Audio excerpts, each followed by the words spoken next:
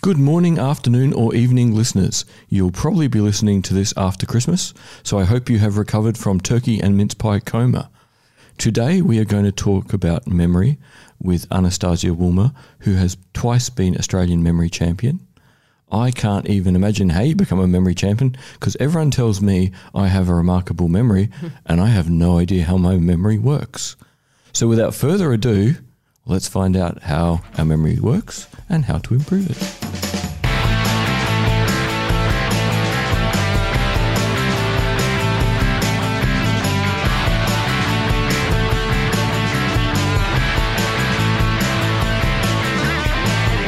I'm here today with David Olney. How are you, David? Very well, thank you, Tim. And today we don't have pink coffee.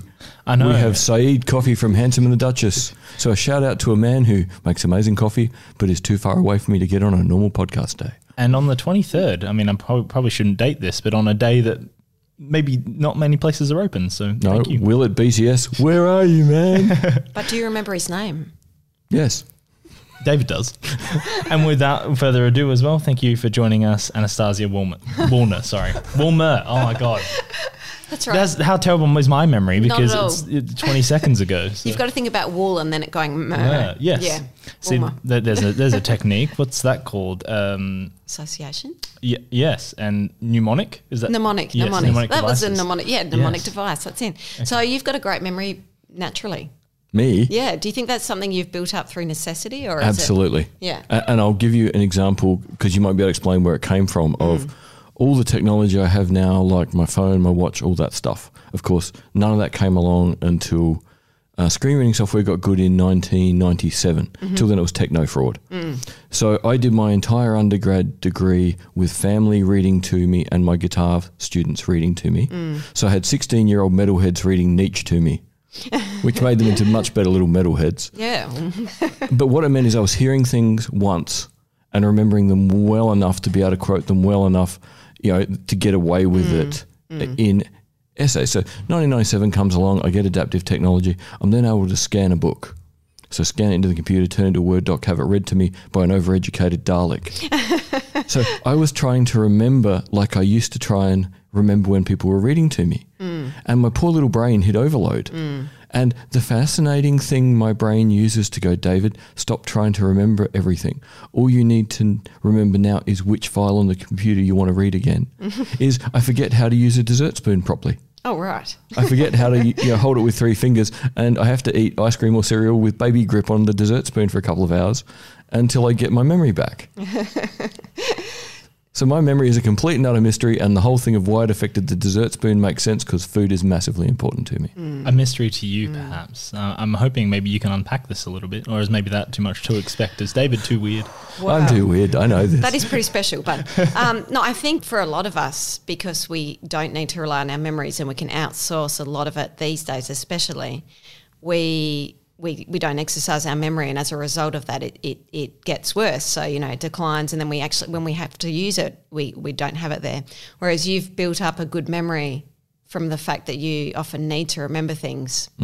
It's either remember it the first time or until the technology came along, it was like, well, if I have to bug someone again, I'm going to seem like I didn't listen the first time, and that's rude. Yeah. Which was probably not a very sensible standard to hold myself to. Yeah. It was probably a rather painful standard to hold myself to. So there's two things that really help anyone's memory, and you do both of them. So the first thing is trying. So not being lazy and going, I won't try and remember this. So the first thing is you're going to try and remember it, and then the second one is that you focus on it. So you don't just instantly think, I'm going to forget this, I'm not even going to try, which is what a lot of people do. So they'll hear something new and they sort of think, I've got a terrible memory, so I'm not going to try and remember it. Whereas when you have to, then you put a little bit more effort in, and you work out your own strategies. In a way. And the big thing I think is important too is obviously in memory competition you have to remember absolute detail. Right. I think to make things work and fit, I only remember the essence of things because I was doing a heap of reading today, and half was your blog and half was articles about blind people and memory. And I now can't remember if it was you because I did so much in 2 hours. It's a blur where it came from. But it was 3 words, the middle one was like fire, cigar and something. And what they're arguing is that blind people would either remember, 1, 2 or 3 of the words, but not create a word out of them. Whereas sighted people would build a picture.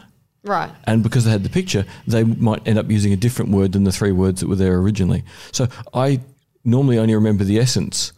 So it's kind of weird that I was trying to remember the 3 words, but I failed. The only one that stuck was cigar for sure.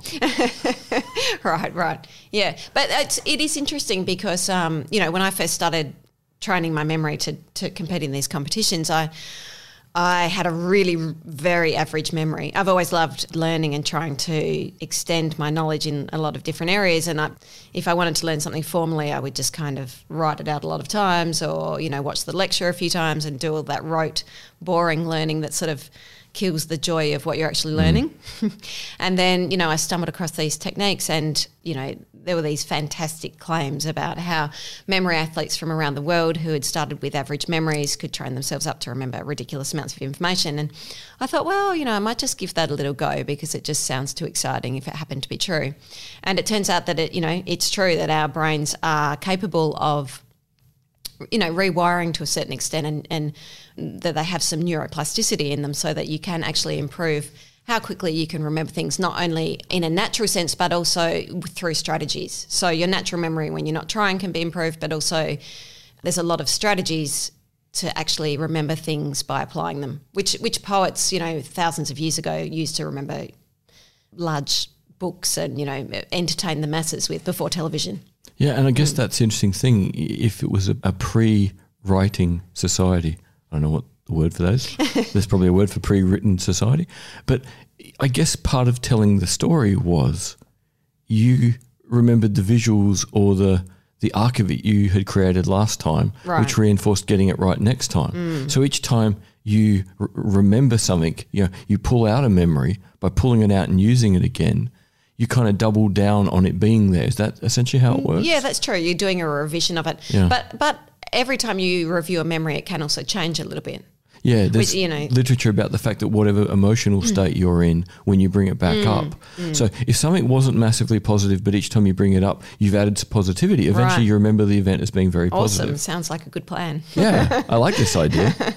Yeah, no, but it can be used for a lot of beneficial learning and especially, I think about kids who might be struggling at school or, university students or even mature age students who might go back and try to learn something and it's just, the message is that, you're not stuck with the memory that you've been born with. It's actually something that is malleable that you can change. When did you start, crashing into the memory techniques? While still at uni or once you were at work and work was too repetitive? No, so I was at work. So I'd finished uni. So I did uni without the aid of memory techniques, which was a little challenging because I used to be a professional ballerina.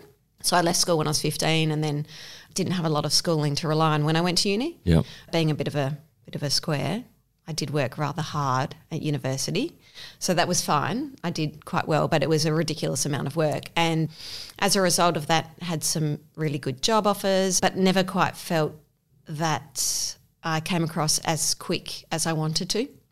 And, couldn't quite pick things up as quickly as I liked when I came across something exciting or interesting to me. And then my husband bought me a book, which was Moonwalking with Einstein. Oh, Joshua Foer's book. That's a great book. And I said, what are you doing buying me another book? Because I just eat books and I should just get them electronically. But I read it all the same and went, this sounds exciting because he writes, it's a really entertaining book. Yeah, it's well delivered and it sort of gets you excited and interested in it. And then from there I just I essentially researched all the athletes, so all their blogs, and because there's a lot of free information out there, but I was very conscious of not wanting to go down like a gimmicky street where you're suddenly someone's trying to sell you brain pills or something. I wanted to make sure I was sticking with the science that worked. So I did a lot of research and then just started training myself. And then 5 months later, won the Australian Memory Championship.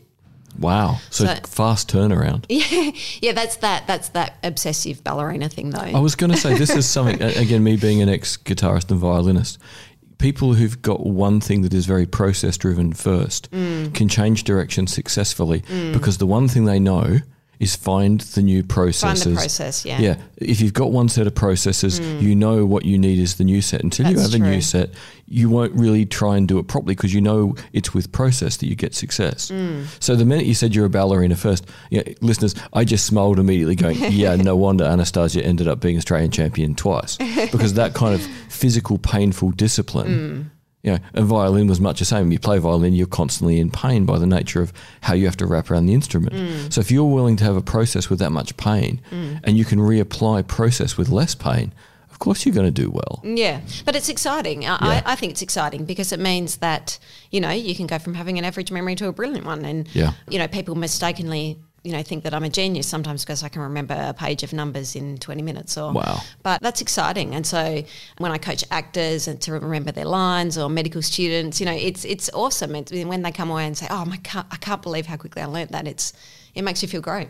An interesting thing I crashed into today, and I'd never thought of it before, because I read the literature on memory palaces and tried giving it a go. Because at the time I started primary school, I had about 5% vision. And they decided to stick me in the large print world, which meant I trashed the vision I had by the end of year 12.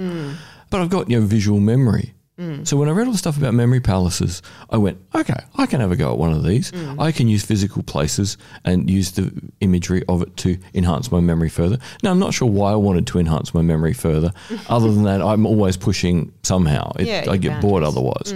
And I found by trying to push it further with memory palace, it just didn't work. And then today crashed into a fascinating idea, this idea of aphantasia, the idea that you don't visualize things in your memory. You have them in your head in a different way. And then I realized, I don't think of what anything looks like anymore. I think of the words that describe it, the texture of it, the temperature of it, the taste or smell of it. I thought, maybe I can have another go at memory palaces now using the description of the space. That's correct. And the other senses. So there is a small portion of, of the population who have that, and it is, for the vast majority of us, learning memory techniques means trying to visualise the information and sometimes putting it in a memory palace. Memory palace is just one part of that, but for a lot of us that vastly improves our ability to recall information. But there's other ways you can also do that, and I sometimes use them as well, to be honest. So an example would be, where if I was trying to start someone off and teach them how to use the techniques, you normally start with a simple shopping list to try and show them how you'd use them. And for someone who doesn't have that way of visualising, who actually visualises pictures, you'd say, so visualise an apple, and then, you're smashing feta cheese into it, and, you go about it like that.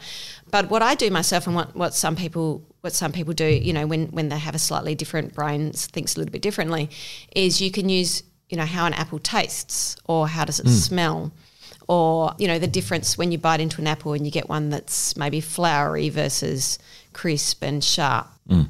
So you can still use the memory techniques. You just are visualising not in an image, but in a feeling or in a taste. So you're somehow sensorialising it beyond vision. Yeah, and also for a memory palace, the same thing applies. So instead of visualising, here's the door handle, and on top of it I'm placing an apple. I'm sorry if this is strange to people who don't know what a memory palace is. Just read about it and then you'll... Yeah, because we can't explain everything. We'll be here for a zillion hours. So, but instead of sort of, there's the door handle, I see it, it's shiny, and I place an apple on top, you would go, I feel the door handle and it's slippery and it's a metal. It feels like a cheap metal. And then on top of that, something sticky is there. And then you pick your hand off and you smell it, and you smell apple. So it's the same sort of technique in terms of you're visualising a story, but you're just using different senses. And that seems a critical thing of so many of the memory techniques, is to create a narrative. A story, Again, we started off on this in a sense with the ancient poets memorising huge stories and reciting huge stories. And that seems to be where the modern memory athletes go back to as the starting point of, that's sort of the leap in point. I think it's Ed Cook's book, Remember. Yeah. He starts by talking about an ancient dinner in a palace or something, and there was an earthquake, it fell down, and someone remembered where all... Cicero. Cicero. Yeah. Where everyone had been sitting at the feast. Yeah. That's right, and that's the very first memory palace. They realised that there's an earthquake, and and then afterwards they're saying, well, who's escaped? what's wrong here, and you can go around and visualize, well, who was sitting where, and so they know where to look for these people. And then, well, what about if you attach other things in a story or in a location? Yeah, so it's pretty interesting though when you start delving into how the human brain actually works and how we're all just a little bit different as well. And that's part of that process of, you know, how does my own brain function and how do I best learn and understand things. Do you memorize things better when you're moving because of your ballet background? I definitely use movement in my memory techniques. So if I was memorizing a speech or something, I would definitely walk around, and the action of, you know, if I open my arm and I'm talking about something and move to the left, I would do that every time I say that. Trigger. Yeah. So because that then becomes, you know, if you have a blank, you kind of open your arm to the left and you know what happens. But I also use it when I'm remembering a list of new information. So I find that images, if they're static, they're not as easily remembered than if they move. So, you know, so to go back to an apple, you know, if there was an apple on top of this door handle, you know, you don't just see it sitting there statically, it's sort of tumbling off and you go, oh no, it's getting bruised, and you hear it go thud, thud, thud. Or for yourself, you know, you might, you know, go to touch the door handle and it slips off. Yeah, and you hear the apple drop. And you hear the apple drop and you hear the sounds of the extra juice squelching under your foot. Because you trod on the apple, which is even more bad. Yeah, that's correct. So I certainly think that I certainly encourage you to try out these memory techniques and memory palaces, but just use the senses that are the most dominant for you and link them together in a story. So still use all the same steps. Yeah, because I think that was part of my problem is I don't need my memory to be any better. It would just be fun for it to be better. Oh, yeah. So I read the books, thought, yeah, what can I do with this, blah, blah, blah. So I didn't really think how to modify it. Yeah. And I think particularly like, you know, for me, Ed Cook's book, because Ed Cook seems like such a lovely, eccentric dude. Yeah. It was like... a lot of them are. Well, if Ed did it that way, I want to do it like Ed because Ed's weird in a nice way. You need to come to a memory competition because then you'll meet lots of them. Hey, we could always go along and do a live podcast for a memory competition. That could that'd be a great idea. That could be a wild day. That'd be awesome. Is there ever going to be one in Adelaide? Did you hear that big R? Yeah. Possibly. But there'd definitely be one in Australia. That would be fun. We'll have to try and see if we could do something. Because it'd be really interesting to go. Because one of the things I loved about all the books, I think the only book I've read on this where the person isn't kind of a wonderful eccentric is Lynn Kelly, who I think was a journalist Lynn first. Kelly. And I think the thing in Lynn Kelly's book that I just absolutely loved was two Indigenous examples where some naturalists were looking for this tiny bat in the middle of a desert. Yeah. Is this her latest book? No, it was the first one. Oh, okay. The Memory Code. Yeah. I've got the second one as an audiobook, but I haven't read it yet. Oh, okay. So it's like, you know, they went and talked to some of the Indigenous people, and the older said, yeah, look, we reckon if we went out there, we could probably remember. I was like, look, we just need to go over here and do a bit of a song and a dance to get the memory back. Yeah. And it's quite interesting though. You know, she's a friend of mine, so I've spoken to her in depth about it. Yeah. Yeah, no, it's certainly an eclectic group of people who get into memory sports. Well, the second Indigenous example I think was even more amazing, that when they were trying to map Port Phillip Bay before, you know, they could do sonar and stuff. So they talked to some of the Indigenous people around the bay. And they worked out that their song about the bay that they'd remembered perfectly was at least 10,000 years old. Right. Because it remembered the bay as a grassland. And the edge of the ocean being, you know, way out in where the deep water would be now. Well, a song is a form of mnemonic technique, precisely. obviously, you know, because it makes it's basically change boring information into exciting information, into fun, you know. So learning should be fun. Like, to me, learning is fun, but it can be even more fun. It can be even more fun if you change it into fun imagery or song or whatever works for you. Which is why when you said about memory palaces to me previously before this. Before I was speaking today, I thought, I definitely think you could use memory techniques though, because it's about, you know, the sense. It's all about your senses and stories. So it's just changing gear. Like I said, it was because I'd read Ed's book. It was like, Ed's cool. I want to be weird like Ed. Well, you've got to get Ed on here then. I don't know. Does Ed talk to people in other countries? I'm sure. I'm sure they'd all love to talk to you. You could do a whole memory series, but, you know. That could be fun. It could be, you know, new eccentrics with better memories than me. I can hook you up with a whole group of them. Okay, well, if this sounds like fun, listeners, if you think this is fun, let us know. I am someone who relates to the mnemonic devices. I think of, I'm just going to slightly go off track here because The whole podcast is off track too. well, yes, absolutely. Well, because you guys have fantastic memories. I do not. Yeah, but you are typical of your generation. No, let me finish. It's you haven't needed to, but the longer you've hung around with me, that's it. Yeah. the more your memories got better because you don't like it not being good. Yes, So you've proven your own point. You can do it when you want to. Sort of. I've always had a good memory for numbers, and I think that's because I've been able to associate rhythm to when I remember things. Perfect, yeah. So I can phone numbers. I can remember 5 minutes after someone's told me. Yeah, but how many phone numbers have you had in your head at the most ever? Oh, right. So this again, a good point because people will just put them straight into Yeah. their. So again, you holding them for 5 minutes is actually a big deal. That's a great success by modern standards. These are phone numbers that are not important to me. These are phone numbers that I would just get. need Just to remember dial for a the little next- bit. Yeah, short-term memory. Yeah. Yes. Yeah. Short term. Yeah, absolutely. I mean, that's So- what we do in training too. We do a lot of short-term learning on purpose, Yes. and then you Yeah. discard it. And then the point. Yeah, I suppose so. Yeah, because Yeah. you don't want to remember the useless things that you do in training. I don't want to remember thousands of numbers forever. No. Absolutely. See, that would be my problem with, I think, being a memory athlete. It's part of the thing because functioning in the world being blind takes so much energy.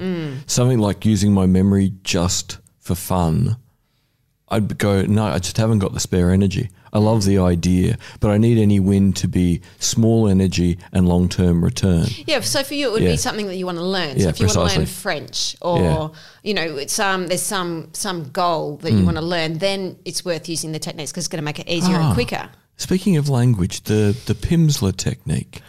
Pimsleur technique. Pimsleur's fascinating. Pimsleur was a linguistics professor in the 60s. And Pimsleur worked out, don't worry about trying to teach people how to read language or write it. Get them speaking it, yeah. And Pimsleur worked out as you're learning vocab, how many times you need to say the word in the first 5 minutes, then in the next half hour, then in the next hour, then in the next 10 hours for it to stick. And the Pimsleur, they were originally on LPs, then audio tapes. Now you just stream it to the Pimsleur app on your phone, are all designed so the exercises get enough repetition that for about 99% of people, by the time you finish the Pimsleur language program, you'll have the language functional in your head. The US government started paying Pimsleur to train everyone in the State Department in about 1970, and they're still paying his organisation today because it just works so good. So that thing of structured repetition as just a basic technique. Except that with memory techniques, what you're trying to do is, you still need structured repetition for long-term memory, but you need less. So an example would be, if I wanted to learn 200 French verbs this afternoon, I could do that in an hour or two. But then tomorrow I would have 99% retention, and I'd still have to review them. But you'd have 99, which is awesome. But you jump there's that whole first initial where, the next day it would be normal to sort of drop down to 30% or, because you've just learnt them. So it just skips that first. Which is a huge deal Jump. if you can do that every day on all new information. Absolutely, yeah. So that's really the thing. For general use for people, you can skip that first bar that's day right, yeah. and already get to 2 good days. But then you still need to do the repetition. Yeah. And that's the bit where people sort of misunderstand that memory techniques are a gimmick in terms of, you learn this magic pill technique and then suddenly you have an Einstein-like brain. You still have to work. It's just that you're going to get there faster and with less review. I always remember people being massively impressed by Barry Jones. Right. The former Labor, I think he was science minister under Hawke and Keating. Incredible memory. But what always struck me is he can remember just about anything, but the analysis of it is no more than just a normal smart person. So yes, the memory was outstanding, right. but the analysis had not increased. So people need to be very clear. Remembering more doesn't mean your analysis is going to be better. That's correct. Whereas if your analysis is reasonable and you have more to work with in your head, then your analysis might improve too. But that's why it's great. That's why it's great for those who might feel like they're good at, and if you're good Already at, good at analysis. because I always felt when I was at uni, I always felt like, when I actually get the information in, I'm actually really good at analysing data or something, but it's a matter of getting it in. I felt like I was slower to... You just needed more input. Yeah, more input. So for people who feel like that's their sort of, their style of brain set, it's a great thing, because then you suddenly can have the input and then you can analyse it. Which sounds like our listeners, sounds like me. Yeah, it's very much you. You're very good at working with the stuff. So I want to hear more about this drum. I want to hear more about this rhythm numbers thing. Back to being a musician. I can think, because it's obviously a music background. I think I get around rhythm, but I can never turn anything from short-term into long-term memory. I think that's my problem. But the thing that strikes me as kind of whether I don't get the connection is that you're talking about stories as a technique to remember things, but the things that I'm trying to remember are precisely how to tell stories and stories that I have listened to. See the story about the story. You need to go to an art class. Okay. So to visualize it, I don't know. See, I think in the case of numbers and in short-term memory, I definitely use rhythm and things like that, but it would be impossible for me to tell a story or to explain something with maybe something that rhythmically complex, because it would just go for ages. So I think that it sounds to me like you're thinking about it too deeply, too analytically. And so it's more, like you say, it's almost like you have an essence. David has an essence of something, and that's how he remembers it. That's all I need. Yeah. So what I've learned from practicing these memory techniques is where I used to think it needs to be a very clear story and it's got to be very... I used to sort of go into too much depth about it. I've realised from lots of training that it's actually, you just need an essence of it, but you need to practice that. So for, I don't know exactly what you're trying to remember, but for something that has rhythm, you might see like paint getting splattered up and with a certain, I'd have to hear exactly what it was you were trying to learn. Yeah. But there's definitely a way to use, and maybe we can chat about it afterwards so the listeners don't have to hear an hour-long ramble into how you'd go about remembering that. But I'm pretty sure that we could discuss that and work out how you could. Because I've read it'd be more books than I've ever read in my life this year, and in the last 6 months it would be. And it would be somewhere around the maybe 10, 12 mark, something like that. Yeah, which for you is a massive increase in reading. After high school, I never read a single book. So and then he got to my class last year where the reading list for the semester was 201 books. Yeah, exactly. Did you learn to speed read? No. Okay, so I'm still not reading, I'm listening. Oh, right. See, I think there's something about you where when I read about this aphantasia stuff today, I know you look at everything, but you like using words. I wonder whether it's, listening makes you focus on the bit that's more important. Yeah, maybe, the words, rather than the shape of the words on the page. Also, the other thing that's a little bit interesting about that is I know in memory training, like memory athletes and myself in the beginning, the hardest disciplines are the ones where they're verbal. So the one that everyone freaks out about is it's spoken numbers. So we might be able to remember, 500 numbers in 10 minutes, but if they're spoken numbers, so they're spoken at a 1 second interval, it's not uncommon to freak out, and so you get 9 numbers. You've actually remembered 200, but you freaked out at about number 9, and that's where your score ends. Yeah. And it's something to do with when it's verbal information, you have to be a lot quicker, a lot more ready to absorb the information. You can't be you can't be lazy. You have to be ready to absorb it. Yes. So I think that might be part of it. And I've purposely forced myself to do spoken numbers training a lot. Awesome. So that I now hold the Australian record in it, because it's really is something that I think is a skill to be able to hear what people say and remember it, not just read it. Well, that feels important to me because of precisely these conversations and precisely the field that I'm going into as a professional. It is the point of asking questions, remembering what that person has just said to be able to remember where I want the interview to go, but then to be able to adapt what they've just told me into a new question, things like that.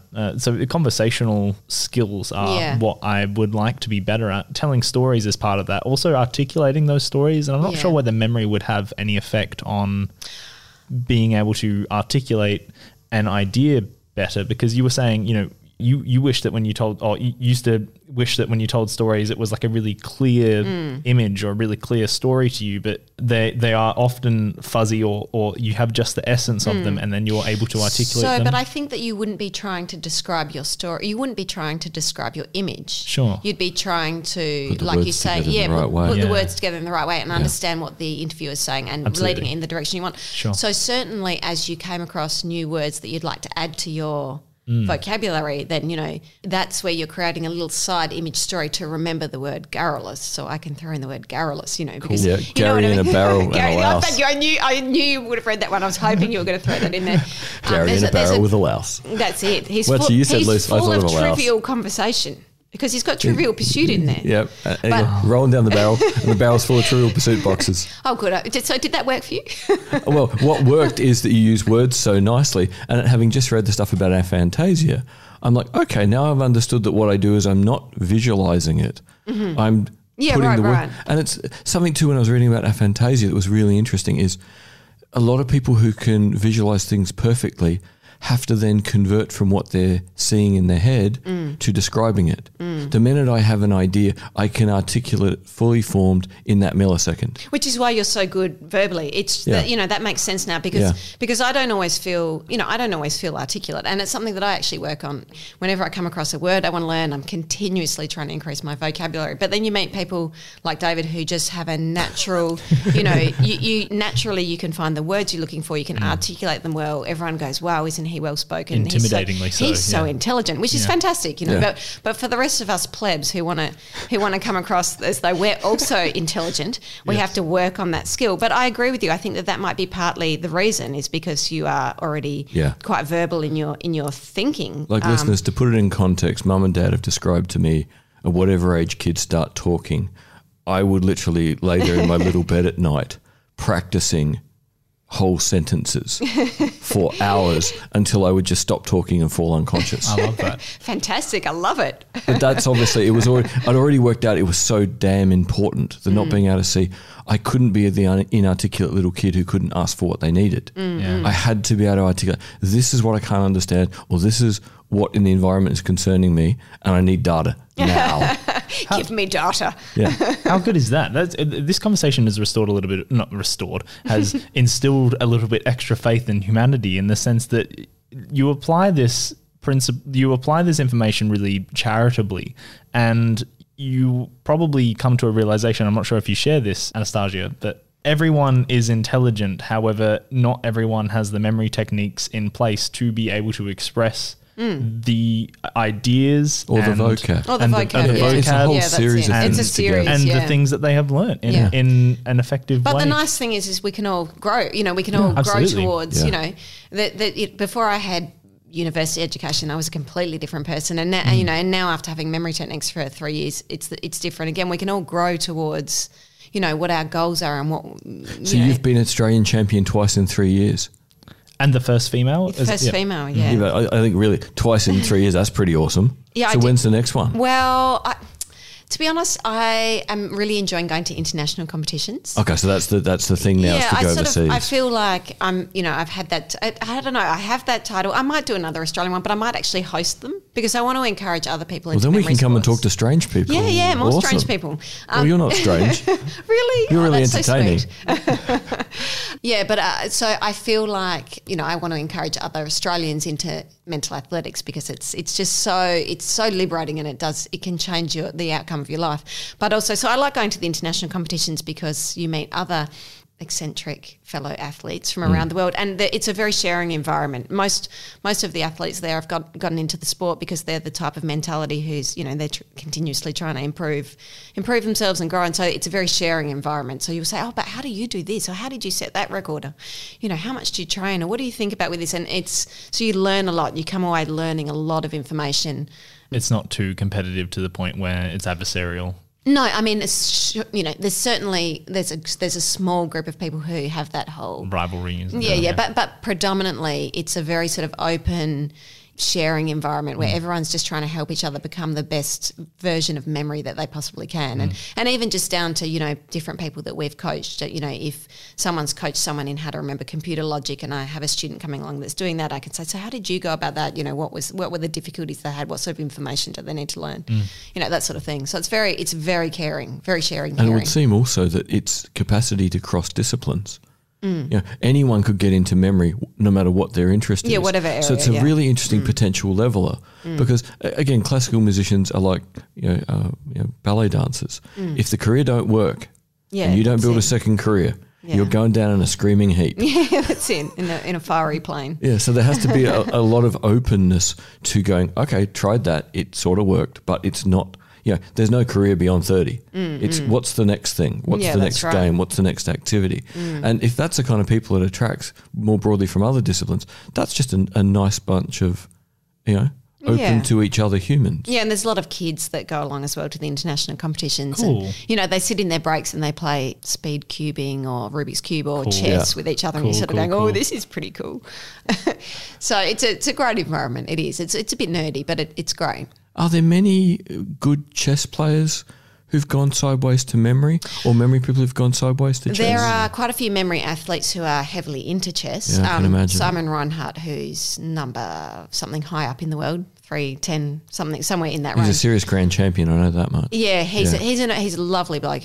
We're together on a board actually for a memory association, so we deal with each other quite a lot. But I know that he's applied the techniques for chess, and so there's because you really can sort of go, oh, this is my hobby, this is what I want to, even like Scrabble, you can memorize all the 7-letter words that start with whatever. You can memorize the whole Scrabble dictionary. Imagine how useful that would be at your local Scrabble game. Well, more importantly, if you could also remember what they mean, so you could use it as vocab. True. Yeah, that would be even cool. No, absolutely. I agree Hardcore with Scrabble, you have to use the word in context. I like it. So to me, that's where chess is such an interesting thing, in that you enjoy it initially because you think it's about logic. Yeah. But then you realize if you're going to get any better, it's more about memory than logic. Yeah. And that's the point when I got bored. Well, it's both. I think it's both. And I mean, that's what would keep me interested. I don't actually play chess very much, but it's, it's the fact that it is about memorizing information, but then it's also about applying it and trying to see 7 steps ahead and what might happen and the different outcomes. Whereas I swapped to Viking chess because there's less need to memorize, but it's infinitely more brutal. Like, it's just, fast games. Every piece moves like a castle. You're either the attacker or the defender, and there is no such thing as like one game. You have to play two because you play one as attacker and one as defender. Yes. And most people have an advantage one way or the other. Yeah. And the fact that you have to change gear, so it's more about mental flexibility than you remember 300 different things to do next. Yes, but I think what we're trying to do here today is encourage people, because you already have an excellent memory, remember? So for those of us who are not born as gifted as you, sorry, David. I'm just saying, don't use chess as a way to get to memory, because I think there's better ways. Oh, that's definitely. really what I'm saying. It's anything, right? Yeah. It's anything that use it to get started, and then go, hang on, I can use memory for this. I can use memory for a lot more useful things. It's whatever your passion is. Yeah. And just get there faster. It's just more efficient. Yeah. Okay, so some starter techniques. Should I be rereading books? Do you mean memory books? Yeah, no, I just mean books. So yeah, like if let's say I want to remember the contents of a book. So let's say the first book that I read this year was Johann Hari's Lost Connections, and I cannot remember the 9 different connections. I remember about 4. Right, but that's because there aren't 9. He made it 9 to make it seem like it's 9. Yeah, because when I remember the essence of the book, there's only 3. Yeah, there you go. Yeah. So there's no problem you can't remember 9. Well, there you go. So I have the essence. You have the essence.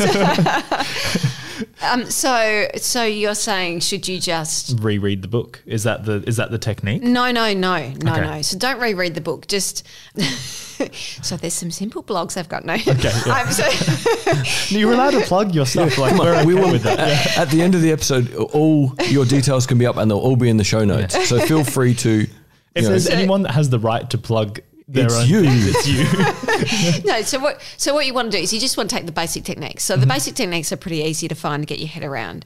And then you just want to, if you're not going to if you're not interested in memory sports, that's cool, no worries. But what you want to do is you want to start to apply the techniques that the memory athletes use when you come across your next book. So when you come Yeah, across, be ready. Yeah, you're ready. So you've learnt these simple techniques, and you start, and then you'll practice them, and then you'll get better at them. So the first book, you know, you might not have 100% success, but then, you know, you'll get better and better at it. So it's like a skill. It's like, you know, learning anything. So basically what you do is, as you go through the book, you'd go, oh, he's talking about these 9 points that turn out to be only 3. But you would memorize them using the techniques. And then afterwards you'd see how much your recall had improved. You know, you can remember the name of the book and the name of the author and the key points, you know, and that's what I do when I read books now too. I sort of go, I definitely want to know. I want to know what the book's called. I want to know who it's written by. I want to know the main characters, because there's nothing worse than saying to someone, oh, I've read this really great book and it's about, well, it's about this person who was in one of those cities somewhere. It was in China. I'm pretty sure it was China. You know, this and is you me don't telling a story. and then no one listens to you, and it might be a great book that's really going to help them a lot. What you want to do is you want to go, this great book is called this, the main character is this, it's set in Shanghai and blah, blah, blah, blah, blah. And then, you know what, they'll go and they'll buy the book, and then you've managed to pass on that knowledge that you have. You can make a bigger difference when you're able to recall those things in such a way, because you more accurately reflect the significance of that text. Because people, unfortunately, tend to not take people in general, it seriously when you don't have the facts. And that used to really bug me a lot, because I felt like I had something to share with people, but I couldn't quite get taken seriously if I couldn't spruik the part that I needed. I relate to that. I think a lot of people do. Yeah, and I will add something to this from my perspective, and that is I don't always have the facts. Remember where the facts can be found. Yes. Right, yeah. So you don't have to remember all the facts in a book, but if you can, again, remember the essence of the facts and what book they came from, just hook those two things together. You don't need, again, in Johann Hari's book, you don't need the 9 chapter titles. There's 3 different ways that lack of connections affect people. It's lack of connection to other people, lack of connection to meaning, lack of connection to society and environment. They're the 3 broad things. True. Now, as long as you can remember that, you can line 3 of the chapter titles up with each of those 3 things. You don't need all 9. That's almost, in a sense, that's kind of that Barry Jones pedantic memory. But what you're doing as well is you're naturally linking them together. Yeah. So that's not natural for everyone. So that's something, so just to be Like clear. I said, that's an essence thing. That's it. So what he's just done is he said, oh, it's simple. You just do these 3 memory techniques that people need to learn. So he does them naturally. So just to break that down, you know, you go, okay, so these are the main points, and you need to link it back to the title, so that it's so that you can find the information, because otherwise somewhere in your brain's the computer file with information, but you can't find which one. Where did I save this? Is it in C drive? You know. So unfortunately, because our brains are like, you know, more like an octopus rather than an organised filing cabinet, you need to make sure that the right octopus tendril touches onto the right bit of information when you need it. Yeah. Which is what you were saying. It's essentially a memory technique that he's talking about. That's interesting. Can I ask about the implications of something like this? For instance, and I'm using this anecdote to get to a point. I, for instance, possibly could have studied law or economics or something like that. I have, let's say, a broad interest in things like that.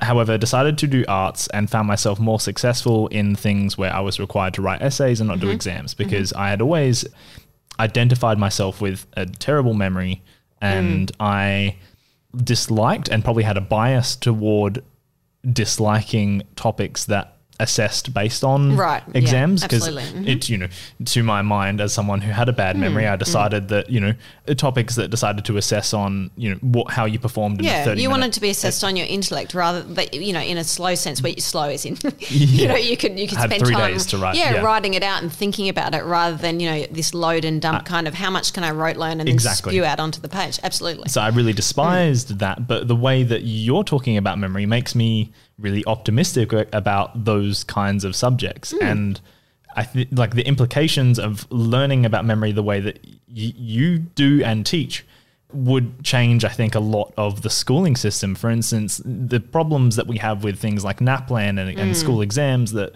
you know, put smart people through a system that isn't built for everyone. Right. People, I think, can actually adapt to that and make the most of it. What it does as well is it perpetuates the feeling that, oh, I'm dumb because I can't do this exam. You know, there's a whole heap of people out there who think they're not smart because they don't do well at exams, or because they think they're not the exam sort of person, which is, you know, that's part of our education system, obviously, you know, and to a certain extent it's perhaps necessary. We need to test that people have a certain level of learning.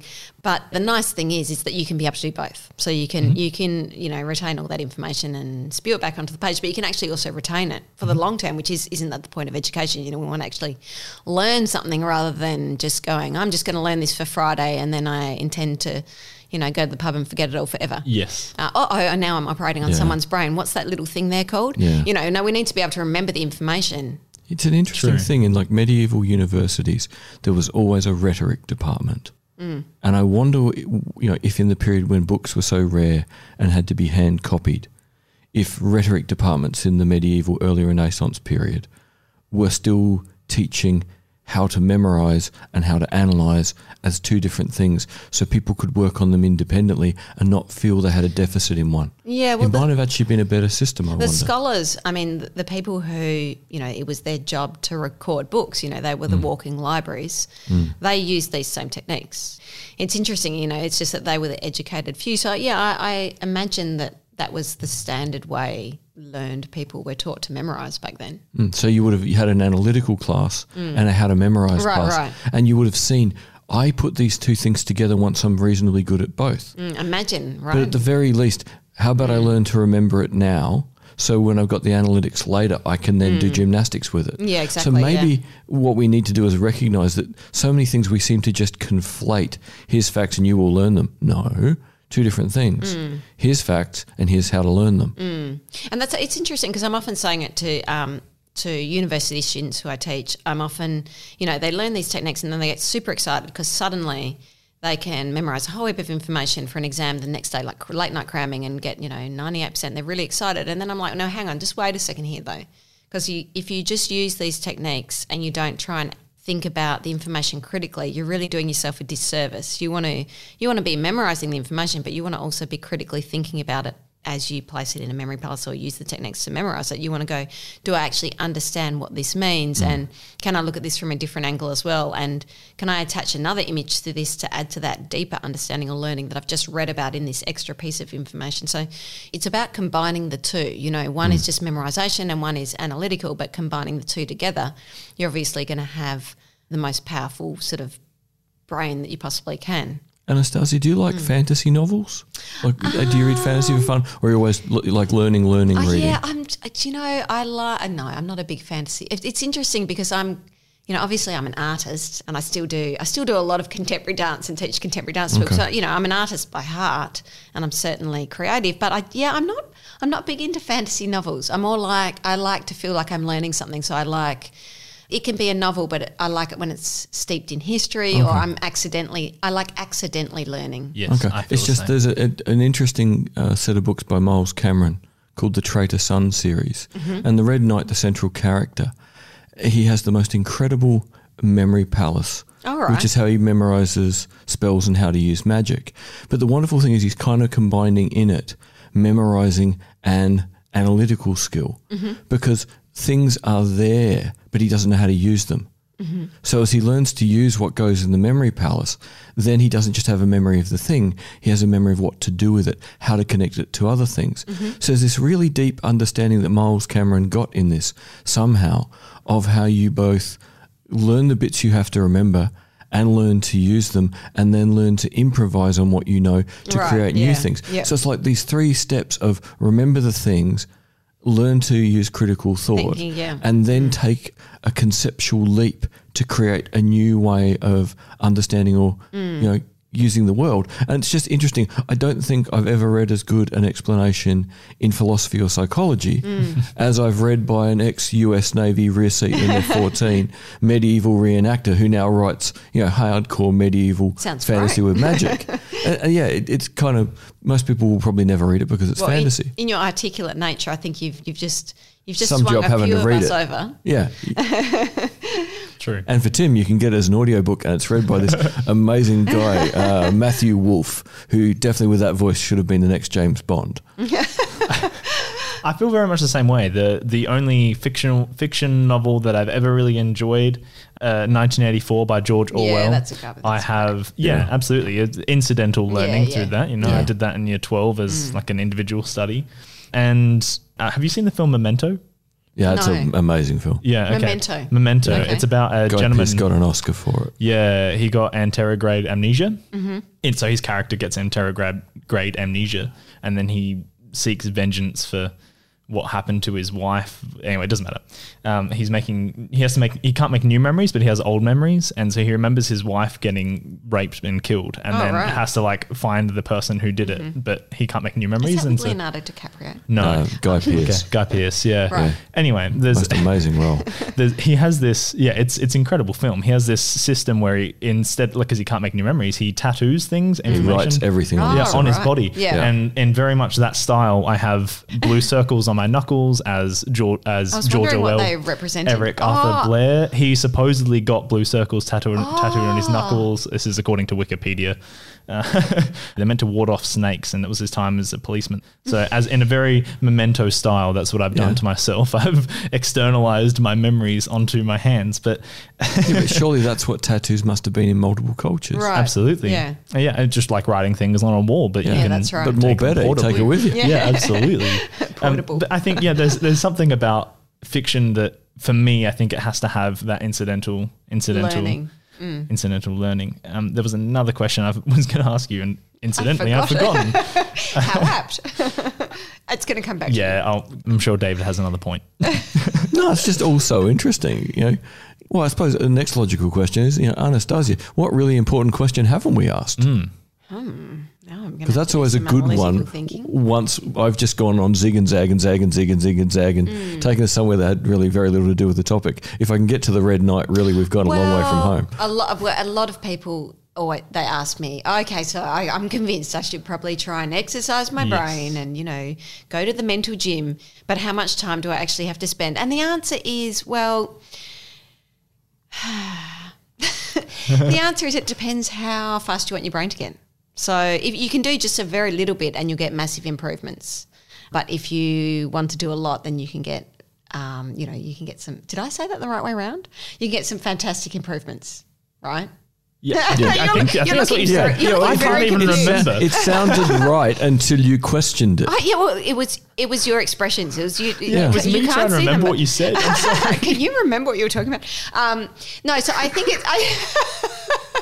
I think it's that people kind of go, it sounds great, but I think that it sounds like too much work and I'm not going to give it a go. But you kind of have to look at it as though it's the same as if you never did any exercise at all, then you'd have a body Everything that will atrophy and yeah, break. and you'd have a body that wouldn't be able to do very much. Yep. Whereas if you took the stairs instead of the elevator sometimes, or walked up and down a street, then you slowly, you're going to be a little bit fitter. Or if you wanted to be an Olympic athlete, then you'd obviously train all day.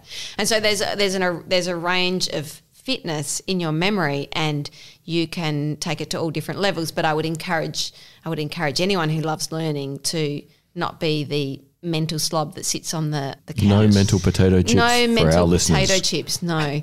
So at least give it a little bit of a workout, and at least try to exercise your memory a little bit. Based on how fast you learnt all these techniques, have you found there's a point of diminishing return on how far you can push memory development? Yeah, I think so. But I think that some of those blocks are psychological. Yeah, it's just So- you don't know how to do the next step. Yeah, once you or work it you out. just think you can't. So a good example is, there'll be a certain world record in, say, speed cards. Maybe it's 15 seconds is the quickest that someone can remember a deck of cards. Which is and crazy. then, well, no, it's faster than that now. Wow. But my point is for years and years that will be the record. Yeah. And then 1 year someone will break it. And then within 2 months, 20 people have Yeah. broken it. And the reason is you kind of just don't think it's possible. And then once someone's done it, you go, well, maybe I can do that, and if you're near to that speed, then you push yourself further. So there's definitely a plateau moment. I mean, in cards in particular, there's a physical block Yeah, as to just how seeing and quickly, recognising. how you quickly can actually shift them through your hands. I've Yeah. tested how quickly I can do it without even trying to memorize it. And I only just get it to the world record, even without trying to memorize. Wow, just by the rate you can By the shuffle rate I them. can shuffle, I can't actually memorize them that fast. But I was checking, can I actually even get to the world record if I train my brain? dexterity. Yeah, Yeah. that's it. So at some point, there there is a point at which, that's it, I think, and definitely cards are nearly there for the world record. Yeah. But and it's like with anything, with training, when you first start to train, that's when you get the maximum get the maximum increase. And so that's where, I'd want everyday average Australian to go out and sort of make their brain a little bit sharper, because that's where you're going to get the most returns. You can get big gain for many minutes. Big gain for not that much work, 20 minutes a couple of times a week. But then, if you want to get more serious after that, then you're looking at sort of, I want to do 8 hours a week. So there is quite a big jump between like amateur fit and, competition fit. Yeah. Well, that segues quite well into the question I forgot and have now remembered, which is what physical constraints do you put onto your body? Like, I've noticed that you're consuming caffeine at the moment. And like, do you avoid drugs and alcohol? I know you have a specific diet. Does it have anything to do with your memory? So obviously eating healthily is going to affect both your body and your mind, right? Yes. We all know that. And same with alcohol and sleep and all those things that we're taught. When you're training in mental athletics, and I record my scores in Excel because I'm a geek, but also because I want to be able to plot and see improvement. So when you train every day and you think, oh my gosh, I'm not getting better, why am I doing this? I'm not even improving. That's because I've got to that plateau point. But if I plot it in, if I plot the data, I can see that it's still going up. I've forgotten what your question was. It was more, do you have any diet constraints? No, good point. Thank you. So, but what I did notice with these Excel scores is if I have a glass of wine, the next day my scores do go down. Really? Yeah. Now it's marginal, and I wondered for a while whether it was a placebo effect. So I started to just record it, for over months and months and months, so that I couldn't possibly, Yeah. And it does seem to affect especially my number scores, how many numbers I can remember in 5 minutes. Wow. Will drop by, it's 5 to 10%, and because you're really, you're really pushing your brain to the max, you can see that marginal drop. Whereas, if I was just sort of going about my daily business in the office, I probably wouldn't notice it. Yeah, and that's going to be my argument, is my beer or glass of wine a day is so much. Yeah, the cane still works. I can still give a lecture. Because I'm not asking for anything above that. If I did, it depends what you're trying to do, right? So, and if I needed more, then I'd have to do something about getting more. And I think that's the point. So that doesn't mean that I never have a glass of wine. I'll go and enjoy myself. Of course I do. Potentially why I forgot that question that you asked me just before. But it's, it's about a balance. So it's about, you don't have to go and become this freak who, if you want to have a fit body, you don't need to become this freak who never, ever, ever eats anything unhealthy or never drinks a glass of wine. Yeah. But it's a balance. Yes. So don't become a lobster is the lesson. Yeah, don't become a lobster. You're not familiar with that? Is that Adelaide terminology? It's a standard army terminology for a body full of muscle and a head full of shit. Or is that just me? I thought it was a Jordan Peterson reference. No, that's not Jordan's.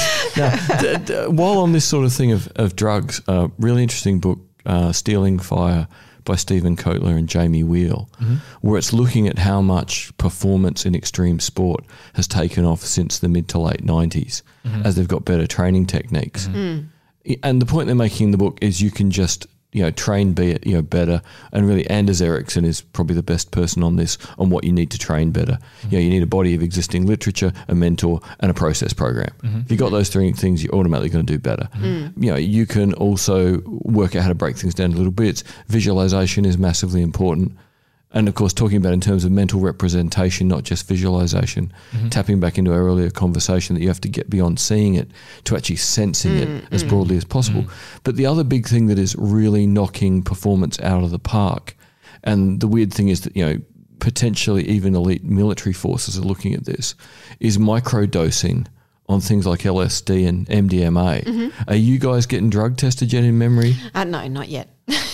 Really? Because wouldn't everything be terrible? Based on what micro LSD and MDMA are doing to brains, it's going to be the exact opposite. But they're not going to test for marijuana because that clearly has... No, that's going to be... people aren't going to be they're going to be looking at performance enhancing of micro doses of MDMA or LSD or... Interesting. It's still quite an obscure sport. Okay. Yeah. So the great thing is you haven't got to the point yet where you have to have... it's definitely growing in popularity, and there's more and more out there. There's a Netflix movie about it now, and there's plenty. What's that called? It's Explained, isn't it? Oh, is that? I actually haven't seen it. I think Someone just told me there I think is it's a TV series, and Oh, it's okay. called. And I actually think I you know would that- like it, David. Well, that's why, again, because Netflix has lots of audio descriptions, Yeah. so it's like turns into a radio play. So I'm a much happier camper. But you know, the more popular that memory sports become, then obviously that sort of thing is going to come into it. Okay. You know, once it gets that next level up of, you know, like when I was on Survivor Australia this year, you know, they were talking about, I was on the champions team as a memory champion, and it was like, how do we get the audience to understand what is a memory champion? Because it's this weird sport that people go, there's a sport for that. Is that like shuffling memory cards around and you go snap or something? So it's about them understanding what that actually even is, you know. So yeah, no, we don't have that yet. Okay, interesting. But we'll live in hope, because I'll be fascinated to see, you know, at some point I imagine that there's not just the physical limitation of the hands with cards. Oh, no, There's no, also- yeah, of There's course. also yeah. the conscious thing of how fast your conscious brain can identify the card, whereas the unconscious brain probably picks it up even faster. But do you know, I think that limit's pretty high, because when you're training a lot, you know, you get to a point where, what's a good example? You get to a point where, you know, you've just memorized, say, 200 numbers, and you can see you've got 3 seconds to go. There's 3 seconds left, and then that's it. It's time for recall. And when you've been doing a lot of training, you can sometimes look at the next line, and that's it. You know, that's like 20 digits, 20, 40, you know, half a line, like 20 or 40 digits, numbers. And then the buzzer goes off, and you write down all the numbers that you've memorized, and then you go, actually, I can add the next bit. I think I know what the next ones are. And then sometimes you write 20 or 40 numbers that you've just looked at, and you managed to remember them. And I definitely couldn't do that before I did memory training. Yeah. So at some point, you know, you are training your brain to, you know, almost take The a photo. unconscious is getting more involved in a way that you can. Yeah. You know, but if David you could Eagleman- utilise it. Yeah, David Eagleman talks in terms of burning things down into your unconscious. You get to the point where you can give the unconscious executive orders, and the unconscious, rather than going, piss off, I'm unconscious, I do what I like and I tell you. Yeah. You can start getting the unconscious on side and give it those executive commands of just in a millisecond, grab that line, and it will start giving you those kind of But things. it's almost because like of the moment work. you believe it, you know, and that's the Yeah. same as that record thing that I was talking about. You know, the moment someone breaks the record, then lots of people do. Yeah. And so with my training, what I want to do next year is I want to start trying to explore that a little bit more, and just being open to the idea of, oh, maybe I can remember a little bit faster than I Yeah. thought I could, and just give it a go, because it seems to work. Yeah. We've not found that upper limit of how much someone can remember. No, well, the records are still broken every year in That's- these yeah, competitions. which is fantastic. That is incredible. Our potential to be more intelligent than we are now is still great, even though we're in this, you know, 21st century and we all the crazy technological advances and we feel like we're at the peak of humanity. There is still so much farther that we can go. That's crazy. Yeah, well, that's again why I loved sort of stealing fire and thought of bringing it up. Yeah. Because everything we're talking about today with Anastasia taps into Jamie Wheel and Stephen Kotler just going, whoa. Yeah. You know, people just keep going, yeah, that's boring. Let's go further. And you know, one of the greatest examples in the book is a skateboard trick that in 1998 only one person can do. Yeah. And now it's done by 9-year-olds, and they've tripled the complexity Yeah. Yep. Yeah. in 20 years. It's Yeah. like, whoa. Yeah, what's possible. Awesome. With that said, Anastasia, thank you very much for joining us. It's been a pleasure talking to you. Is there anything that you would like our listeners to know about what you're up to, where they can find maybe more of your talks or Training programs they Yeah. could do that you've... Yeah, so I've got blogs on my website, obviously, where people can learn the techniques, and you know, all of the memory athletes. You know, if you're interested in and you want to find free resources, all of the memory athletes around the world, you know, a lot of the top ones have blogs, or they have videos that you can follow. I have a course if people want to have a more structured approach that they can do, that I've recently made. But yeah, the information's out there. There's a lot of books and a lot of places where they can find the information, and it's well worth doing. And we'll put that link in the show description as well for your website. No, thank you, yeah. That's cool. And thanks very much for having me. It's lovely to talk to you too. Oh, it's a load of fun. quite And entertaining. if you go to an international conference, even if you don't come back to Adelaide, you know, let's do another episode where you tell us about going to the international competition. Oh, definitely. That'd just be I think you should fascinating. come to one. I think that... Well, we need a sponsor. If there's Yeah, well, I was one- just about to sponsors say, we out just there. need to find Yeah. if there's a sponsor They're out there. out It's there. exciting. Yeah. Netflix has done it. Tim and Dave, road trip. True. We could do it for Netflix. Yeah. They're going to move into the podcast It'd be so good. I could just hook a GoPro to my sunglasses and walk around filming everything. Be awesome. That would be great. Yes. That's a good idea. Dave's eating lunch. He can't see it, but you can. Some memory audiobook company. Yes, Audible. Hint. Send us on a road trip. Yeah. Oh, I could train you up. You could compete in it. Yes. That'd be awesome. Yeah. And that way, I don't have to talk like Yoda. This is awesome.